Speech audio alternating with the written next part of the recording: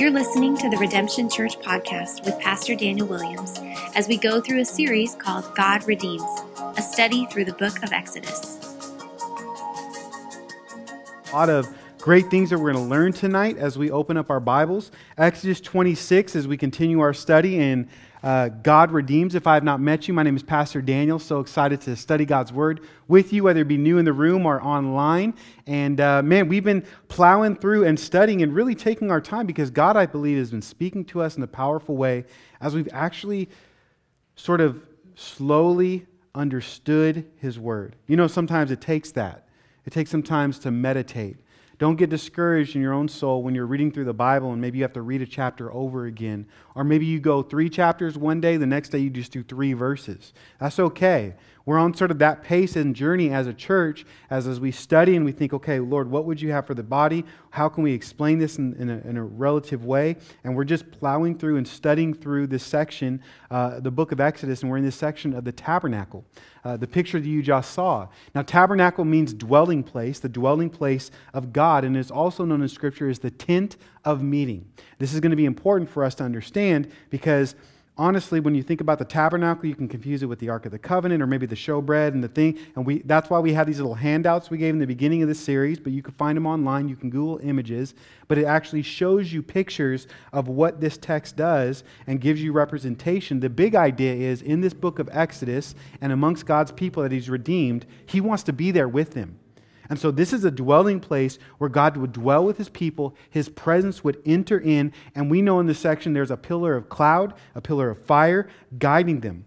And He's right now in Exodus 26, He's giving Moses this instructions to build a tabernacle, which we just heard, but we'll read again so you could look in your own Bible and see the text for yourself. But the idea was the tabernacle was to be the center of the nation.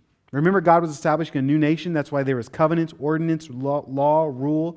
And God wanted to be the center of their life. And they would actually base their life upon this now new identity of being Israelites, their redemption, being set free from Egypt, and being ruled by God. Now, I have another picture for you, the tabernacle.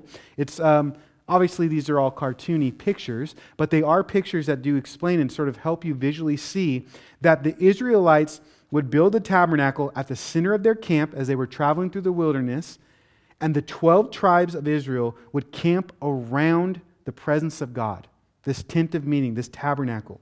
So think about it. When God moved, they would pack all this stuff up, and they would move with God. And then God would just stay. And they would say, okay, let's stay. And this is a beautiful picture of the Christian life because we know that the Christian life is all about following Jesus, walking with Jesus. As He leads this way, Spirit guides us, we go this way. If He goes that way, we go that way. If He stops, we stop. If we move, He moves, we move. Colossians 2:6 says, therefore, as you received Christ, Jesus the Lord, so walk in Him. And too often times we think like, okay, I got to say a prayer, I got to start a relationship with God, and then I'm on my own. No, it's a relationship with God, and we walk with Him. And this is the beautiful example of the tabernacle of what we had. Now, Pastor Robin did a great job opening up the section for us. Exodus chapter 25, while we were gone on vacation, he taught through Exodus 25 about the Ark of the Covenant, the table for bread, and the golden lampstand. You can get that in the archives. You can watch the video. But one cool thing that I love about this section of Scripture is it all just points to Jesus. All this Scripture points us to Christ. And we can go so super symbolic on this text because we have liberty from the Bible to do so. Matter of fact, this is like a pattern of what heaven is and how it's actually set up for our future. And it points us to the person, our eternal life, our Savior right now. And it's something that God is able to do throughout His people, that He points us to Christ through His Word. And Hebrews 9:9 actually says that the tabernacle is supposed to point us to Christ and be applied for day. The text actually says in chapter 9, it says, which is symbolic for the present age. So we have to do our due diligence with not only understanding the instructions, studying the Scripture, but then we also have to say, okay, what is the principle as well and apply it today? How does this point us to Jesus as well? Hence, we're taking a little bit longer in time. But we see this from our Savior Himself. If you remember, after Jesus died and then rose again, he had a resurrected body. He was walking out of Jerusalem in Luke chapter 24, and it's a famous passage, well-known passage called the Road of Emmaus. And comes against these two disciples, and they're talking about things, and he gives them this great Bible study. And he goes back to all the prophets and all this different stuff, and he says, it all points to me. In verse 27 of that last chapter of the Gospel of Luke, Jesus himself would tell these disciples, with the beginning with Moses and all the prophets, Jesus interpreted to them all the scripture concerning himself. John 5:39, he would tell, you search scripture, but you know that they all point to me. He in his ministry, he would say it points to him. He didn't come to abolish the law and prophet, it points to him. And then even with his 12 disciples in the very end of that chapter, he would sort of say the same thing in verse 45. Then he opened their minds to understand the scripture so that they would see him, because they all pointed to him. And he spoke about scripture and how it applied to Jesus. In the details and in the trees or weeds of our study, and as we get the morals, as we get the text, and as we understand the context of this passage, let us not forget Jesus. As we come to God every single week, worshiping here at Redemption Church, let us not forget Jesus. This is not just a service, this is an actual meeting, just like the tent of meeting, to meet with God. We want to meet with God tonight. We want to know who He is and what He has to say. In order for us to do this is one of the ways that we do this through a discipline of prayer. You know, you could prep your heart before you come to service and ask God to speak to you. You know, that's what we do here, and that's what we do right now. So let's take time to pray. Let's ask the Spirit of God to speak to us. Jesus, we thank you so much that we can talk to you, that you're a God that wants to be with us. We thank you, God, for this section of Scripture. We pray that you would anoint my words to speak in a powerful way, that we would understand in clarity. And Jesus, as you open the disciples' eyes, God, they needed you to do it. They were already followers of you. Lord, there are many in this room that are your beloved. They love you. They know you. But they just need your Spirit to do it, to open their eyes, to give crystal clear sound to their ears, to touch their hearts. Just like those disciples said after your Bible study, Lord, didn't our hearts burn within us? God, we want a passion for you. We want to burn fire and purify our hearts to walk in holiness and righteousness in this life as we dwell with our God and walk with you. We thank you, God, how you're moving in our midst. We thank you, God, for the breath in our lungs, for how you've given us provision and family and grace and especially mercy, even when we deserve something different. God, you've been through it all with us. You're faithful through the ups and the downs, and we come in prayer and adoration. We bless those that even aren't in the room that may be going through things, that are suffering, we know that there's a spiritual warfare going on in our minds. Would you bring us clarity? Would you bring truth? Would you exalt Jesus, Spirit? And would you continue to use these times as we gather as a holy place, a sanctuary for your glory and your honor? And we ask this, God, in your name, believing you are here with us. Everyone said, amen. Amen. Well, tonight's message I'm calling the Tabernacle, Curtains and Coverings. You're welcome. Curtains and Coverings, Part 1, Exodus chapter 26. It's going to take us maybe 2 weeks, maybe 3, depending on next week's message, but I think I can cover this in 2 weeks as we start through Exodus 26 and focus on the tabernacle. And what we're actually doing is dealing with the structure of the tent. The structure of the tent. The tabernacle is actually called the tent of meeting place because it was a portable sanctuary. Sanctuary is just another word for being a holy place, something set aside. Because remember, this tabernacle or this tent was a dwelling place of God. It would move constantly. And so, in some funny way, I was just thinking about this, it sort of reminds me of pipe and drape. I'm just saying. You guys always see, it's like we've gone now to 6 different locations the last 10 years, and almost every location we go to, we always have pipe and drape. It helps us, you know? It just creates a setting. We've been in huge rooms, and we put a pipe and drape to make it smaller. You know, we put all this pipe and drape. It all looks nice to you guys, but it's just basically so we can throw all the wires back there and you don't see it. It's awesome. It helps with the setup and teardown time. it's actually a funny thing to think in Scripture that God cares about structures and physical spaces to worship. Now, let me show you the picture again. So this is another one of the structure, and let me just break down some measurements, because if you read the text and as we read it, you're going to think, what is a cubit? Okay, a cubit is like 1.5 feet. So the actual tabernacle, or the outer tabernacle, is 150 feet by 75 feet, 100 cubits long by 50 cubits long outside. But within that, there was a structure, a courtroom, and there was a bronze altar, a bronze laver. I always call it a basin, but a laver, and they would slaughter the animals on tables oftentimes, and priests would work in the outer courts. So when we think about the tabernacle, we're saying all of it, but when I say tent of meeting, it's actually another way to define the shorter or the smaller tabernacle within there, and those measurements are right there. Exodus 25 talks about this, the furnishings of God's presence. And this is something important for us as we think about sanctuary and spots and setup and tear down, that God wants to dwell with people, but it actually matters how He dwells with. That there's a practice of hospitality. There's certain things that He wanted them to do and enter in and go and participate in, and there's a structure to it. Now, there's this other tent within the outer gates where the priests would work in the outer courtyard. You can say the inner part of the tabernacle. This tent that was 30 cubits long and 7.5 cubits long. Now, if you're good at math, which a lot of us aren't, we know that this calculates 1.5 is 45 feet long and it's 15 feet wide. Now, here's an interesting fact. There was 2 different parts in this holy place. There was the holy place, the most holy place. The most holy place was cut 2/3. So there was the 2/3 were the holy place, 1/3 was the most holy place, and that was 15 by 15, and it was 15 feet high. It was a cube. Why do we know this? Why do you even talk about this? Because if you actually do some research and deep into it, you know that heaven is going to be set up like a cube, and there's some cool things that this points to in our actual future. Now, first thing I want to remind you and encourage you in is this point here, as we sort of focus on this tabernacle and this tent of meeting, that God's presence can dwell in small places. Now, I know 15 by 15 by 15 doesn't seem that small, maybe, if you know it's a closet. But we're talking about God who made everything is now dwelling in like a closet.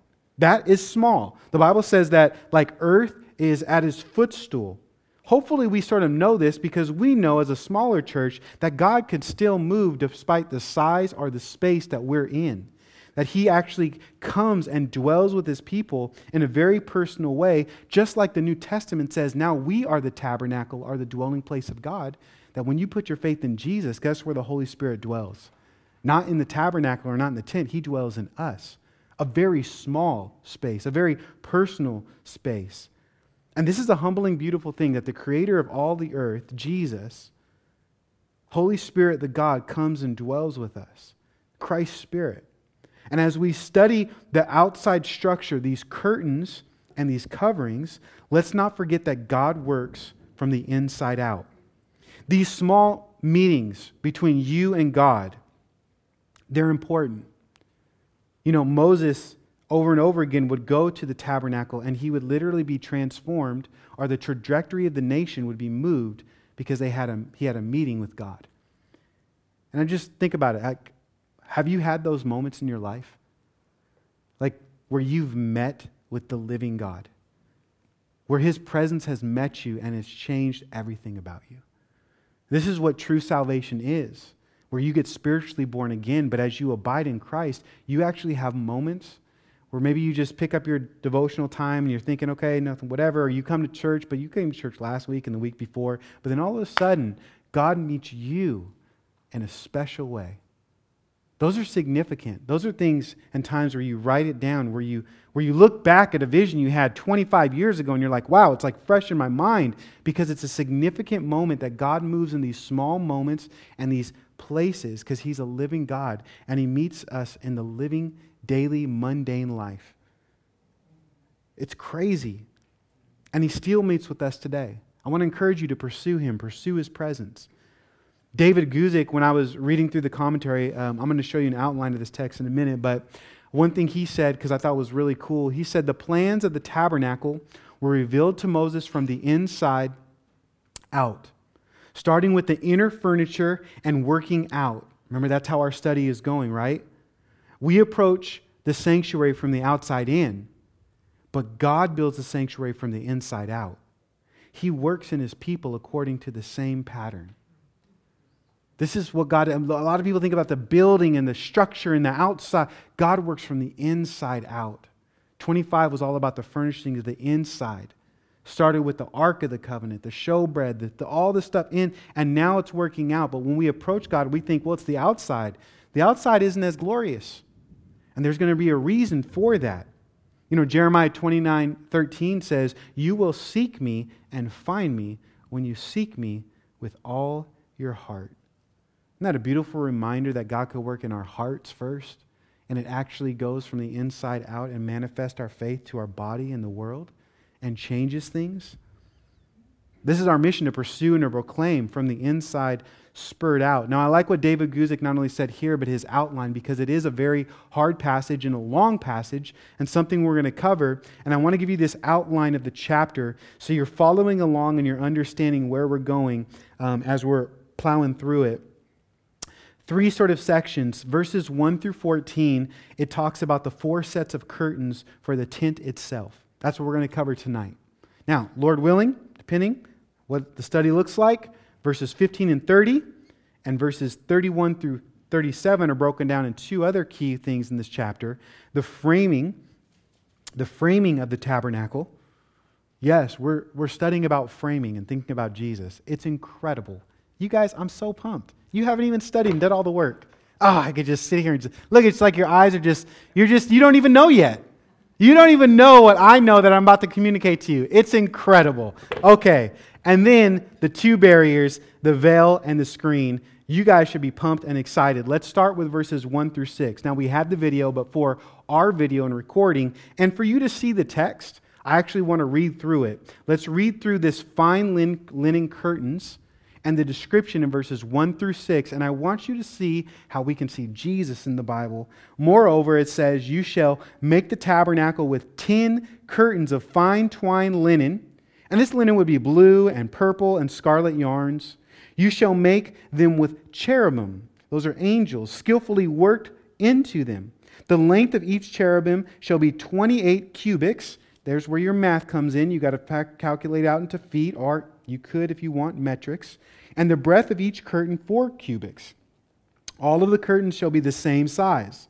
5 curtains shall be coupled to one another, and the other 5 curtains shall be coupled to one another. And you shall make the loops of blue on the edge of the outermost curtain in the first set. Likewise, you shall make loops on the edge of the outermost curtain in the second set.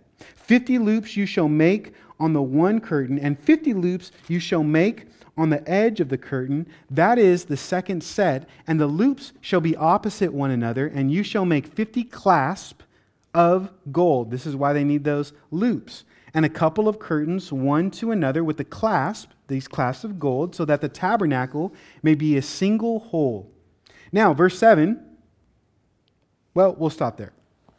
The fine linen curtains. There are 4 sections in this, but we're going to take each section one by one. And the first thing I think when I just read that to you is thank God that there are builders. I have no idea what I would be doing, and I don't know half the people in this room if they just read that and be like, and build this. Now, thank God there are people like my father-in-law, construction management. He knows exactly how to get instruction. Robin, certain things like that. So this is actually important to construct this. God gives clear direction. But sometimes we need help. It doesn't make a whole lot of sense to me. Why? Because of my gifting. It says, make the tabernacle with 10 curtains. Okay, I got curtains. But then like loops and clasps and sizes and matrix, and it's sort of like when you buy furniture at IKEA and you look at the instructions, you're like, God, be with me, please. Help me not to cuss tonight. It's like, there's some people, they love it. They love that. So, oh, I'm going to do it. I'm just going to buy IKEA. Man, I will buy the floor model so I don't have to put that thing together, you know?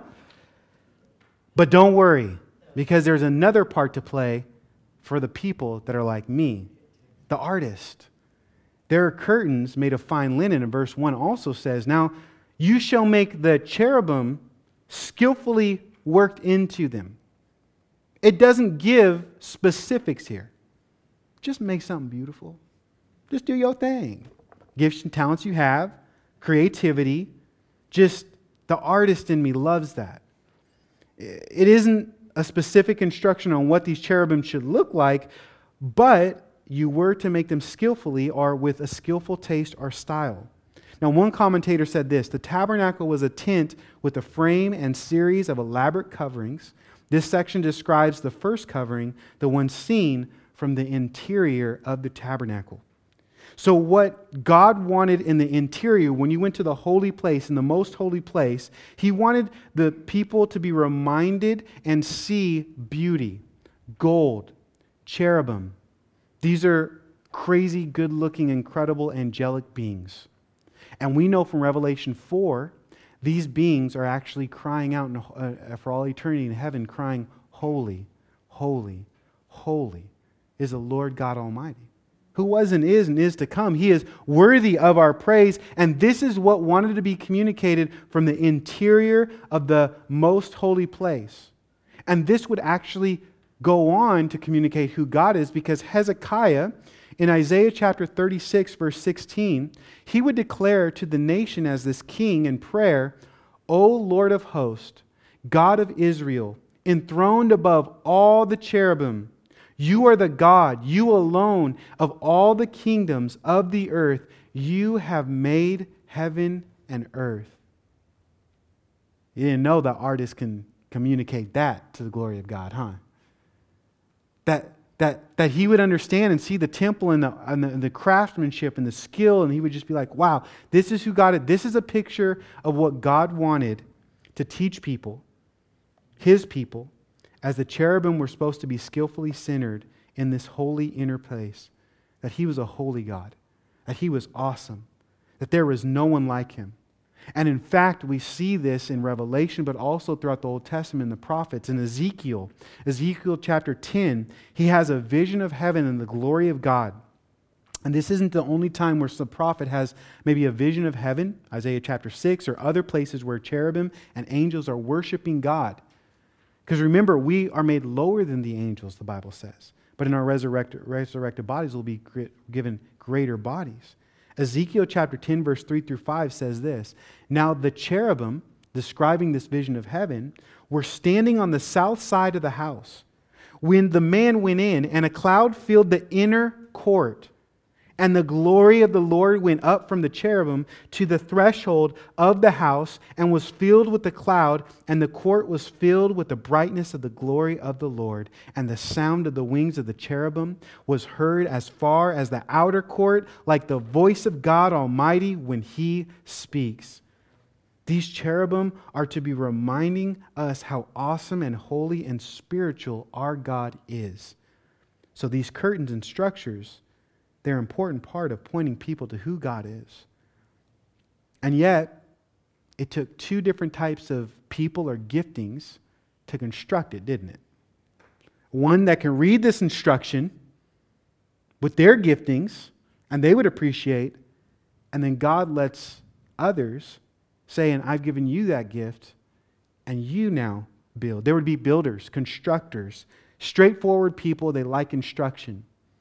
But there would be artists, creatives, free-flowing type of people. And they would work together to bring glory to God. This is a beautiful picture of the body of Christ.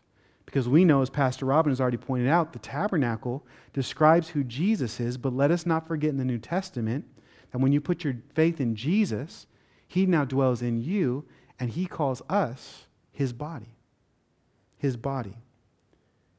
We are His people and we are diverse, but yet as we walk in unity together, we can actually point people to how holy and good and great our God is.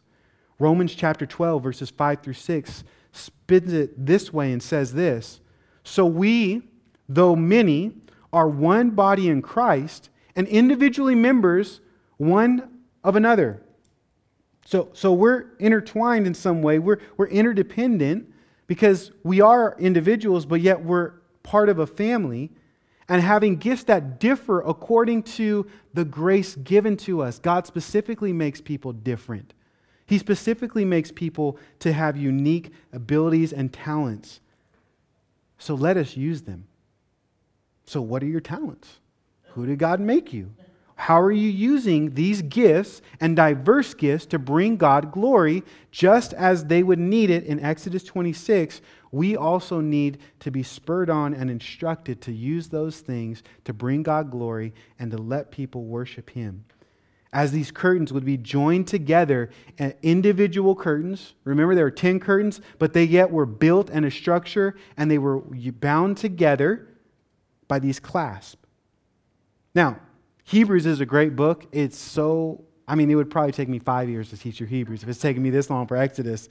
Because it's like story after story about how Christ is in the Old Testament. And we've already mentioned like chapter 9, chapter 10, certain parts. It's like running commentary of the Old Testament. It's awesome. But there's a verse in Hebrews that applies to us today. Hebrews chapter 12, verse 14. The NIV says this. Just memorize it in my mind this way. Make every effort to live in peace with everyone and to be holy. Without holiness, no one will see the Lord. Make every effort. The New King James says strive for peace. Why? Because it is there where the Lord commands and brings a blessing.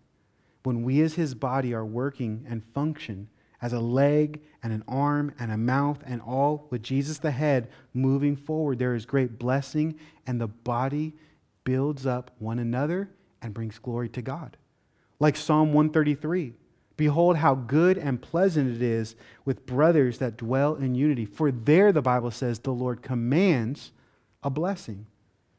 So one curtain or type of person wasn't enough to display the beauty of God and to build the church or to build the tent or the tabernacle or the temple.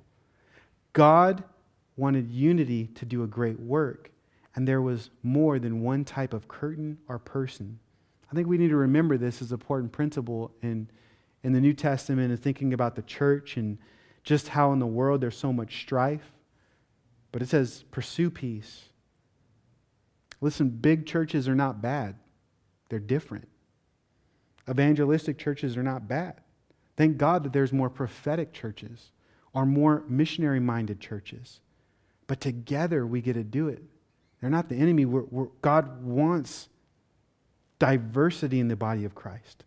This is why racism is no part of the body of Christ. God brings from every tribe, every tongue, every nation, Revelation 7:9, in heaven are crying out, holy, holy, holy, with the angels. This is why we need all countries, all nations, all generations to continually worship God and bring Him glory. And this is what the church of God does as they walk in unity or the calling they have from God. Ephesians chapter 3, verse 10. It says that through the church, you and I, not a structure, but people that have been redeemed, beloved by God, through the church, the manifold wisdom of God might now be made known to the rulers and authorities in the heavenly places.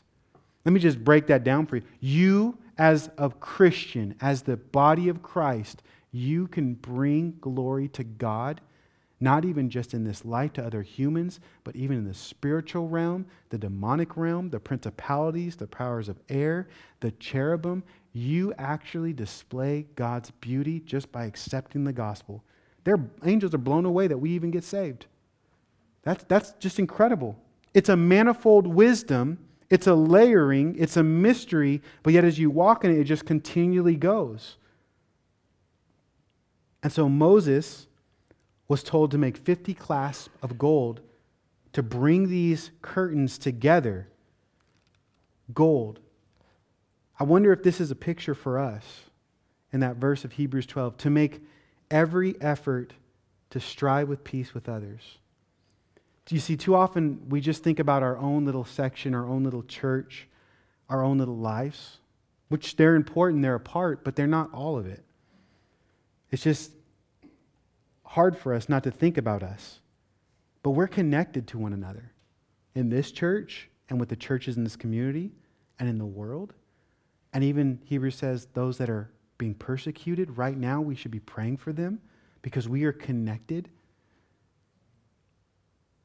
You know what this is? These purified class, because they would be gold, they would be holy, they'd be a strong structure. It was a system of fellowship. It was a system of community. It was something bringing these units together, communion. It made me think about this question for us as we study this section.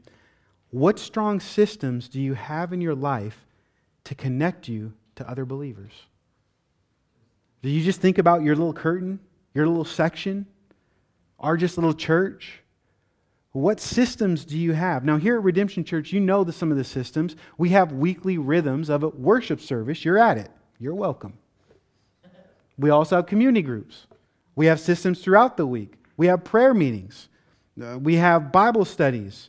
We have special events. You know, I regularly meet with other leaders in the community. I have people over just for fellowship, to be connected with you.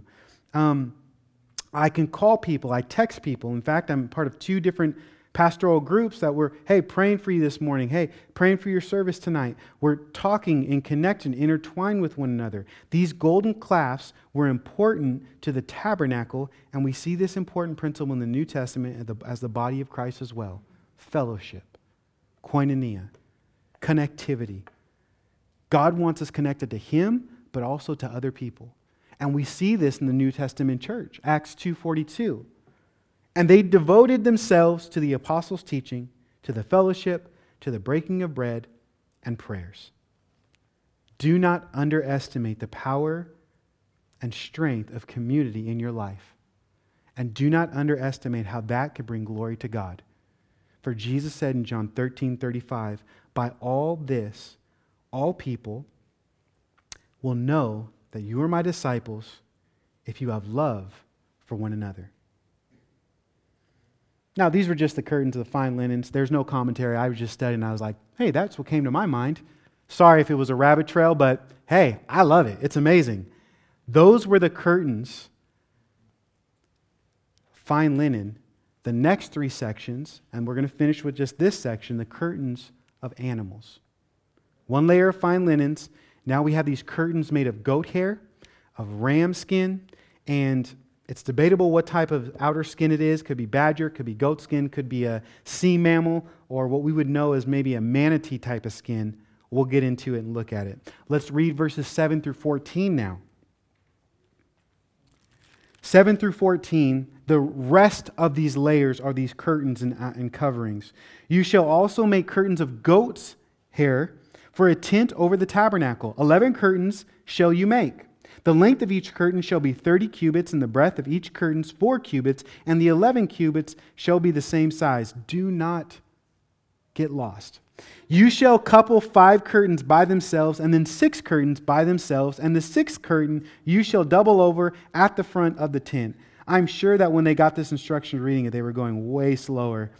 You shall make 50 loops on the edge of the curtain, and that is outmost in one set, and 50 loops on the edge of the curtain that is outset on the second set. Because remember, there's these not only curtains and sets, but there's the holy place and then the most holy place. And so it's twined. That's why that video helped. Now, where am I? 11. Okay, 11. Now you shall make 50 clasps of bronze, different than gold. But the clasp into the loops and the couple of the tent together, that it may be a single whole. And the part that remains of the curtains of the tent, the half curtain that remains, shall hang over the back of the tabernacle. And the extra that remains in the length of the curtains, the cubic on one side, the cubic on the other side, shall hang over the sides of the tabernacle on this side and that side to cover it. And you shall make for the tent a covering of tanned rams, New King James, I think, says red ram skin.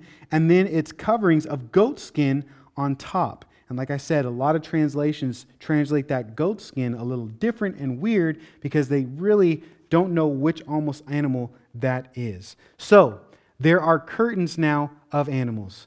Wow, that was a lot of text. Can we get the picture, please? Thank you. Thank you. Here is another picture I found that shows some of these layers. Now, the first layer of linen fabric with the angels, you see right there over the structure. Okay? And then now it's talking about these different layers because there was 3 more described in this section. Fine linen, but now, remember the fine linen, if you actually see it, especially like, all you bougie folk with your Egyptian thread sheets and stuff like that, right? It's a little see-through sometimes, okay? The second layer is covering that. It's covering the see-through part of the linen. Second layer was made out of goat skin. We know this, it says. One commentator said the second covering was made of goat skin, producing a fabric, dark, thick, and coarse, somewhat like a felt. Somewhat like a felt. And this felt was a covering, and it was larger than the linen cloth. It was 11 curtains, 1 cubit on each side and the other. Don't get lost in all that. This covering was made by joining together 5 and 6 strips of fabric, with each being about 45 feet long and 6 feet wide. Because they wanted to not just have it right there, but a little over. So it would cover the entire linen part.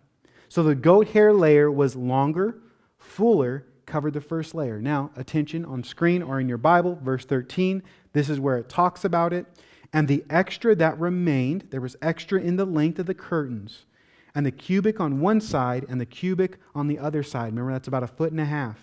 Shall hang over the sides of the tabernacle on this side and that side to cover it. There was more to cover. There was more to cover. How was that covering? By animal skin. Animal had to die in order to have that covered. Since the goat hair's covering was wider by 3 feet, this layer completely covered over the fine linen. So we have the linen, then we have the goat skin. The third layer would be a tanned ram skins. It's verse 14. Some texts, like New King James, actually says ram skins dyed red, but this fabric or this layer would be more of like a Morocco leather. Morocco leather. Was yet another layer of protection and covering for the holy place, or the tent of meeting. Remember, this protection was important for God's presence in this tent of meeting because of the fine linen and everything continually going up and going down. God was concerned to provide a space and protection for this sanctuary and for His people to meet. He wanted to guard that. Just like how I guard my mornings to meet with God. I have to fight for that. He wants to make sure not only the third layer, but then there's a fourth layer, ESV says, of goat skin on top. Now, this was a durable, water-resistant outer covering. This is why some translations actually interpret like a sea cow, or what we would know as maybe a manatee or something like that. Some say badger skin. But regardless of what type of animal skin it was not particularly beautiful to look at, one commentator said, but it was extremely comfortable. Sort of like how my Bible right here is made out of goat skin.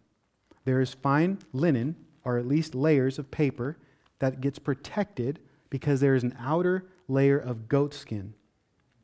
Thank you, Mike, for buying me this Bible for Christmas. I love it. It was many years ago, but I still have it. It's my preaching Bible. I love it. Why? Because it has protection. Because it has a layer of goat skin. Now, what's interesting is there's no specific size or arrangement mentioned in verse 14. It just says 2 skin layers. So with skin, with animals, with dealing with this, it could be a little long. What does that go? That's giving insight or wisdom, again, to a different type of constructor. You remember Paul? He was bivocational. What did he do? He made tents. He dealt with animal, with skin, with leather, these type of things. And you can stretch it, you can mold it. So it was giving freedom for that artist or that person with that skill to make it just like the linen. There were certain measurements for the goat's hair, but the goat's skin, well, you have that ability we're going to let you do that. Okay? The focus was protection to really guard the beautiful thing inside. In fact, the outside wasn't all that beautiful, but it held up. It had a purpose. It had a plan. Again, as I was reading through David Guzik's outline, I don't have this on the screen, but he said when these 4 layers of curtains were laid on one another, the result was a very dry and dark tint. We talked about this last week because the only light inside the holy place would be from where? The lampstand, described in the previous chapter. So I wrote this down to sum this part up. The practical covering had a divine purpose. The practical covering had a divine purpose. Just like your body has a divine purpose, but very practical. Verse 11 says that there were 50 clasps, but of bronze. Did you notice that? The inside had the gold, but the outside had bronze. The focus wasn't on the beauty like gold, but bronze. And you see, gold is a picture of God's kingship, His glory, His holiness. That's why it's all surrounded by gold and all in the inside. The holy place of God's presence was linen, and it was covered and coated with gold all on the inside. But on the outside, it was about protection. It was about practicality. It wasn't the substance. It was about bronze. But it was still important. Because as you know, bronze in the Bible is a picture of judgment. You see, on the outside of the holy place, or this tent, there was an outer court with a bronze altar, a bronze laver. The bronze altar was there for what? Where they would bring the animals to sacrifice for atone for sin. That God's judgment would be poured out upon those animals instead of the people. And the bronze laver would be full of pure water so that the priest and people can get cleansed and purified. The outer court was, again, all about bronze. Bronze clasps, bronze furnishing. One commentator said, before a priest could go into the holy place, into the presence of God, first they need the blood and then the water. The atonement and the cleansing of their sins before they can get into the holy place. It wasn't spectacular and supposed to catch your eye in the outside. You were supposed to be drawn into the inside, where you would see the angels and the gold and the presence and the beauty of God. You see, bronze is where God's judgment deals with sin. And only then can a person enter to the pure and holy presence of God. And this is why the outside wasn't about the aesthetics, but it was about the necessity. So the layers of the animals, well, they were there for protection, for necessity, for covering. But they were to point you to the beauty. Because Jesus is also beautiful, but yet He came and humbled Himself, left glory in a very practical sense, left His glory, Philippians 2 says, in humility, and did something very practical for you and I that we could not do. He died for us. The wrath of God was poured upon Him for us. Inside is where the focus, God's presence, was to be as you would look to the tabernacle. Now, how did they do this? Well, here's your picture. When you have all the coverings on the outside in the bronze, there would be the front layer. It was known as the door to enter in. Your attention would go and you would see the curtain or the covering of those angels, of the fine linen, but only on the front. It was the only way in, it was the only way out, and that was actually supposed to draw your attention. The gold pillars in the front, the door, the beauty. It was like a beautiful color or display. Come this way. Come, meet. And the only way you get into that tent and that meeting in the presence of God was entering through the door. Let me just remind us, this is the whole point of a structure or even a church, a sanctuary, a house of worship. The true beauty is Jesus, and everything that we do should be all about pointing people to Jesus and His beauty, because Jesus said He is the door. This is how we enter into God's presence. And listen, there's nothing wrong with a nice facility. There's nothing wrong with materialists. It was good. It's protection. It's a necessity, but it's not the point. Jesus is the point. Oftentimes people can get so caught up in church services or the show, the glamour, the structure, the program, the person. The door was the main point to get to God and His presence. The door needs to be the main point in any structure, any house of worship. It's all about God's presence and leading people and pointing people to know Him. And we know, biblically speaking, this door, this beauty, this attention in the middle of the courtyard is Jesus. He declared to be the great door. In several passages, but let me draw your attention to John chapter 10, verse 9. He says, I am the door. And if anyone enters it by me, he will be saved and will go in and out and find pasture. Find life, find abundant life, the actual Bible says. Because the enemy comes to kill, steal, and destroy, but I have come to, they may have abundant life, the next verse says. Or in 1 Timothy, the apostle would tell his protege Timothy and disciple, in 1 Timothy 2, 5, and 6, for there is one God, and there is one mediator between God and man, the man Christ Jesus. Why? Because He was the one that gave Himself as a ransom. He was the perfect Lamb of God that was poured out upon Him so we can have His righteousness, which is the testimony given at the proper time. You see, Jesus came to take our sin and to make us pure because Jesus is the door to enter into God's presence. So all the peripheral, all the outside, all the structure, everything that we do practically should be always pointing to the door and to Jesus and His beauty. Go through the door, meet with God, just like bronze was lifted up. There's an interesting passage, we won't get into it, but maybe in your own time, Numbers 21.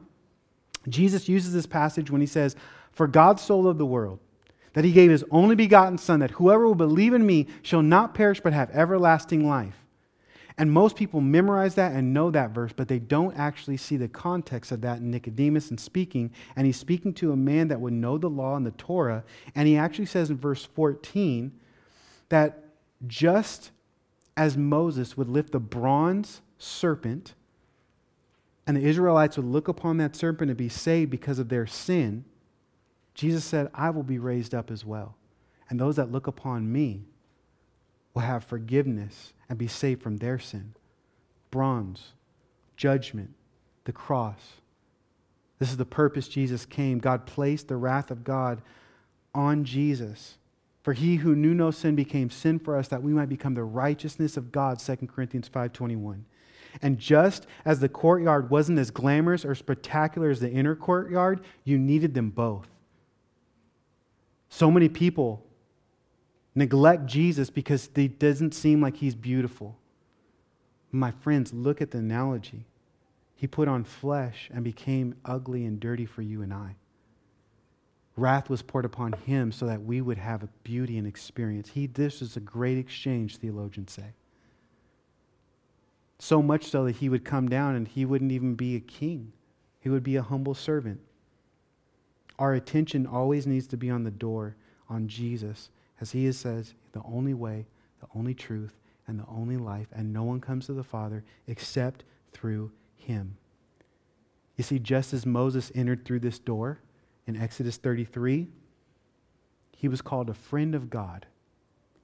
And just as you and I enter through a relationship with God through Jesus, we are called friends of God. We enter into a relationship, spiritually being alive, born again, adopted in the family of Christ, and God wants secret, sacred, special moments with us.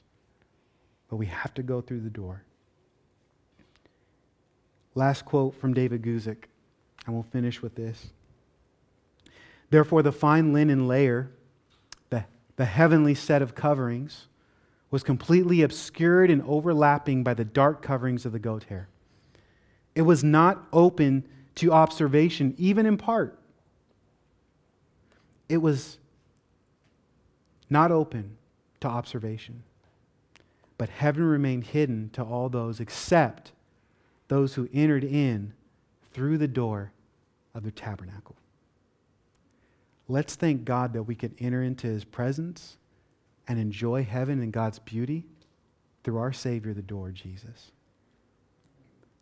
And let's partake in communion and remember that there was this great sacrifice and great humbling, who God was pure and he was holy and he was majestic, humbled himself, became a man, fully God and fully man, and shed his own blood so that we can have a life and that abundant life in him.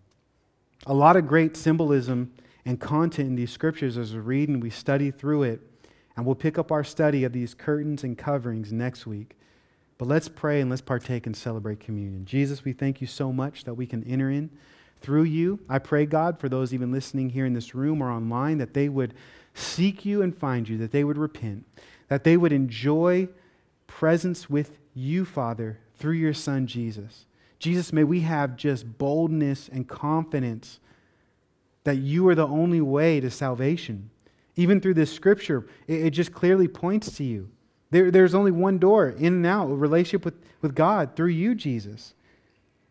And I thank you, Lord, that you don't make it difficult. You open eyes. You say that if we believe in our hearts, confess with our mouth, we will be saved. That all of heaven rejoices when one sinner repents. And we could repent and we can preach this gospel and we can share in your glory and be a part of bringing glory to you as you've given us grace by the gifts and the measure granted to us. We can serve you, love you, know you, be your friend, and just enjoy your beauty. May we see more of your beauty through this text, Jesus. May we continue to look to you. And thank you, God, for giving us this great symbolism, this great content, this great message. You're a great God that can archive this, write it down, and really just control history to reveal it to generations. So, Lord, would you use us in this generation? May we see your Holy Spirit move in man's hearts to save mighty. Jesus, may this church be all about you. May this community be touched and impacted by true lives that are changed and transformed by you. And may we see more salvations. May we see more disciples made. And may you build our faith to know how incredible you are. You're a rewarder of those that seek you and follow you. And we want to do now that and thank you for what you've done, because it is our hope is in you that we receive eternal life, forgiveness of sin, and the Spirit now dwells in us. And so we come together and we thank you and we remember it's by your grace and your work and not our own efforts. And it's in Jesus' name we pray. Amen. Hi, this is Pastor Daniel Williams at Redemption Church in Delray Beach. Thank you so much for listening to that message. We pray it was an encouragement, it was a blessing to you as we love to pursue and to proclaim Jesus together. And so no matter where you're listening, whether it be YouTube or our podcast, you can go to more resources at redemptiondb.com and even partner with us in ministry to pursue and to proclaim Jesus. God bless you, and thank you so much for listening.